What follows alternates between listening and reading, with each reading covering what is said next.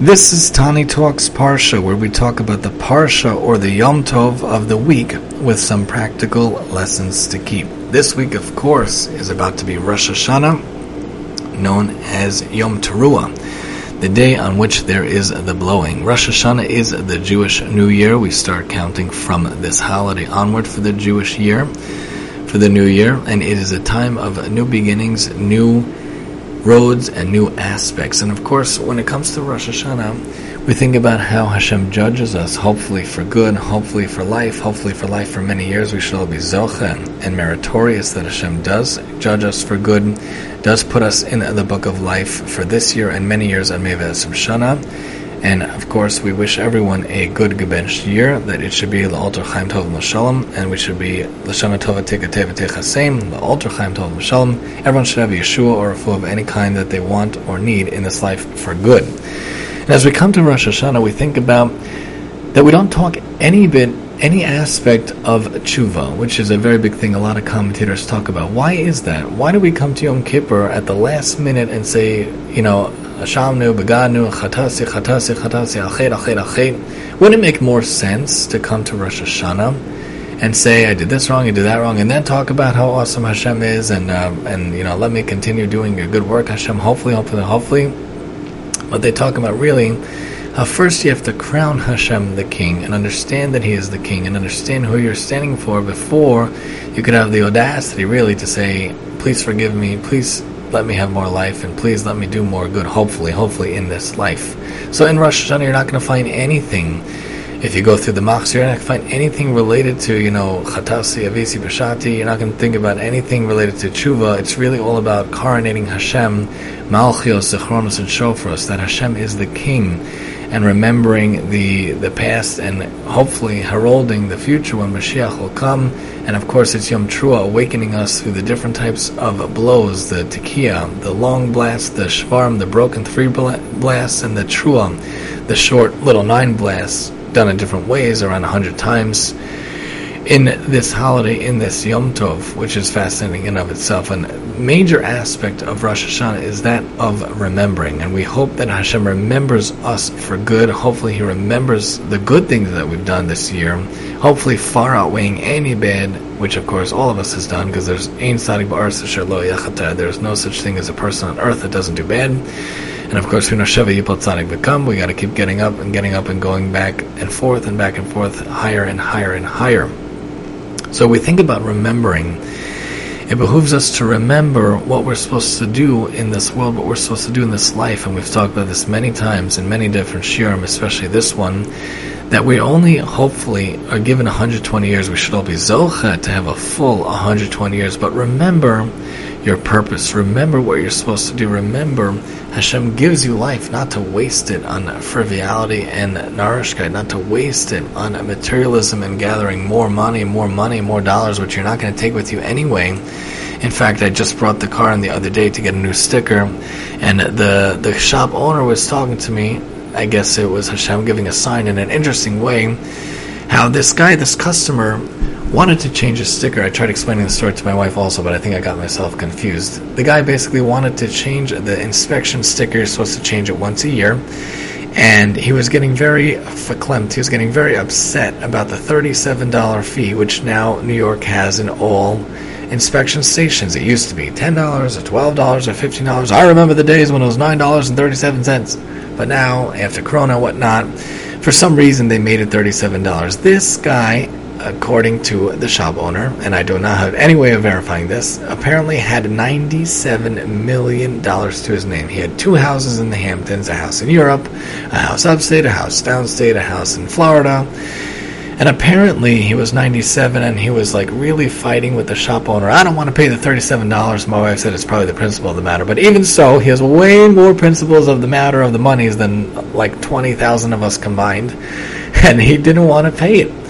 And, he's hoarding the money. The shop owner kept saying, he's so cheap, he won't do it. In the end, he came back to me anyway to do it. Yeah, you see that?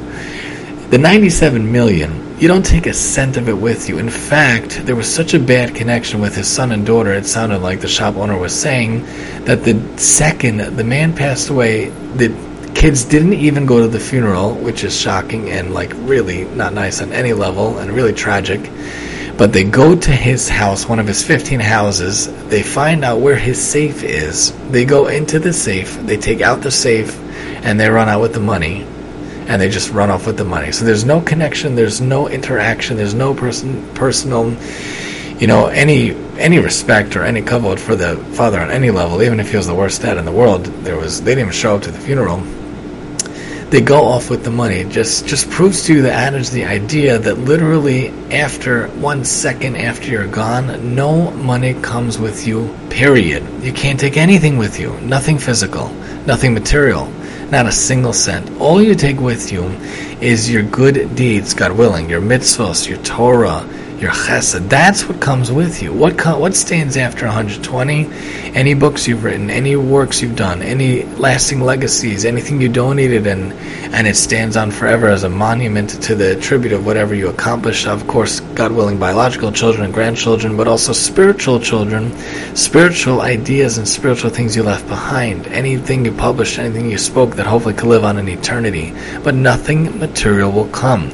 It's so easy to get bogged down in the money and the minutiae and the details. If you work 16 jobs, you can make $100 million.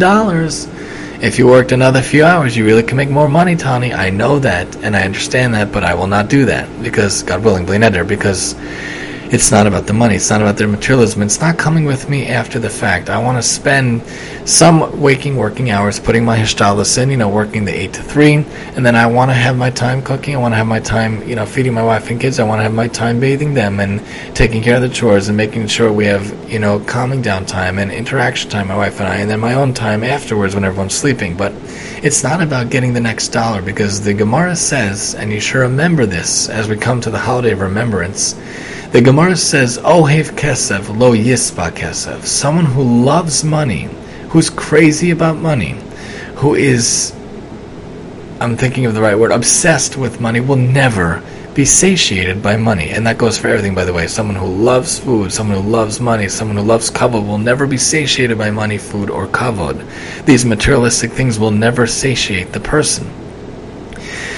The Yetzer Hara in the person wants you to want these material things, and you'll never be satiated by them, because you'll always want more. Someone who makes 100,000 will want 200,000. Someone who makes 1,000,000 will want 2,000,000. It comes to mind the idea of these people who are rich and they have these Ponzi schemes. Why? They already had $10 million. Why'd they rip off their customers for an extra 5 million, extra 6 million? Are they ever going to use that much money? Are they ever going to need that much money? Is it ever something that will stay with them? No. It's just they're wanting it, and they feel like they need it. They'll never be satiated by it. Ohev kesef lo yispa kesef. The sages talk to us and explain to us that there are 3 primary themes of Rosh Hashanah. Of course, the davening involves many references to the Akedah, involves many references of shofaros to the shofar. It talks about Noach itself and the Teva, and the famous laning is that of Hashem Pakad Sarah Kasher Amar. And then, of course, the Haftorah is very, very famous, especially for my wife. It's the story of Hannah wanting a child so badly. Shmuel, my wife teaches Shmuel every year, bli neder, as a Navi teacher for middle school. And this concept that Hashem remembers the person, all Hannah wanted, it was that child so badly, and she was going to dedicate him for life to the Jewish people, to the Mikdash, to Eli, and to serve the Jewish people. She didn't know she would have more kids or not. What a crazy thing. So the idea of remembering is very, very strong. And from Chabad.org, the sages talk about when it says Hashem Pakad Sarah, Hashem remembers Sarah. Remembrance is one of the 3 primary themes of Rosh Hashanah. The other 2, of course, being Malchios, kingship. Hashem is the king, the ruler of everything of the world, and shofaros, the idea of blowing the shofar. For it is the day on which the remembrance of all existence comes before you. In the words of the Usana Tokef prayer, which my wife was looking at also the other day, very, very powerful prayer, very, very sad and tragic story behind this very powerful tefillah. It behooves you to read the commentary in the article Machzor. At the bottom, it talks about this very tragic story of the Mesiras Nefesh of the person involved who made the prayer. On this day you will remember all that was forgotten. You will open the book of memory. It will read itself, and everyone's signature is in it. All mankind will pass before Hashem like sheep, like a shepherd inspecting his flock, making his sheep pass under his staff. So shall you run by count, calculate and consider the soul of all the living. You will apportion the fixed needs of all your creatures and inscribe their verdict on Rosh Hashana. Rosh Hashana yikasevun v'yom tzom kippur yechasemun. How many shall pass? On Rosh Hashanah it's inscribed, in Yom Kippur it's sealed, very, very famous. How many shall pass? Who shall be born? We shall be Zocham, to only have good things. Who will live? Everyone should be Zocham. And then it goes on to say how they will pass, and in what way, and in what method, which is like very, very graphic. So maybe don't read those words so closely. Very scary, very graphic. We shall only know from good things. The latter part, who will rest? Who will live in harmony? We should be Zocham, we should be Zocham. Who will live in tranquility? We should be Zocham. Who will be enriched? We will be Zocham. And who will be exalted? Skipping over the bad ones, the not as happy ones, and thinking about the good ones. So if the holiday is about Trua, awakening us up, remembering, and about remembrance, Zachronos, remembering, it behooves us to think, to remember why we are here. Remember who we are here for. First and foremost, to our spouses, we shall be Zocha, to have a spouse and to find a spouse if we're not yet this year. And for our kids, we shall be Zocha if we have, and if we don't have, to be Zocha this year. And that we're here for Hashem, to make the world a better place, through Torah, through mitzvahs, through chesed. We're supposed to think about, remember why we're here. Don't waste your life on frivolity. Don't waste your life on materialism. Don't waste your life on narishkeit. You only get one life. 120 years we should be Zocha. That it should be a life filled with good things and wonderful things. The Hasidic masters talk about how Yitzchak is mentioned on Rosh Hashanah also. Hashem says, Hashem asa litzchok, kol hashomea yitzachak li. God has made laughter for me. Sarah names him Yitzchak, obviously Hashem told him to name him Yitzchak, so that all who hear will laugh for me. Rashi points out that when Sarah was remembered, many people were remembered. Many sick people were healed. Many barren women were allowed to have children. Many people who were this or that were remembered. With Sarah, a lot of people were remembered. And on Rosh Hashanah, everyone is remembered. Everyone comes before Hashem. So we need to remember ourselves. We need to remember our purpose, remember our life. If you have a talent, I always say, if you have a talent, you have an ability, you have a capability, you need to utilize it, and in the right way. For Torah, for mitzvahs, for chesed, for making the world a better place. If you're brilliant at videotaping, please don't use it to videotape cats doing weird tricks. Use it to videotape beautiful Torah lectures, or beautiful Hashanas, or bar mitzvahs, weddings, brisses, upsharings, things that are really, really wonderful and meritorious in this world. If you are an excellent writer, my wife is a terrific writer. She's written wonderful things. If you're an excellent writer, use it for good. Use it for Torah. Use it for mitzvahs. If you have a gift of speaking, use it for Torah. Use it for mitzvahs. Don't use it to talk about the next video game that came out. What a waste. Remember, Hashem puts you here to do wonderful things. On this most exalted day, on Rosh Hashanah, we stand before the Supreme King and we tremulously accept the yoke of His sovereignty. And it's a very awesome, some day. It is a very awe-inspiring day. It's scary in one way. On the other hand, it's a festival. Yom Tov, the Hasidic masters talk about, celebrating us feasting, beautiful new fruits, beautiful new foods. As we symbolize the new year, it should be a Shana Tova Matuka. There's all these blessings. In Yehiratzons, we say that it should be fruitful like a fish. You should be the head and not a tail.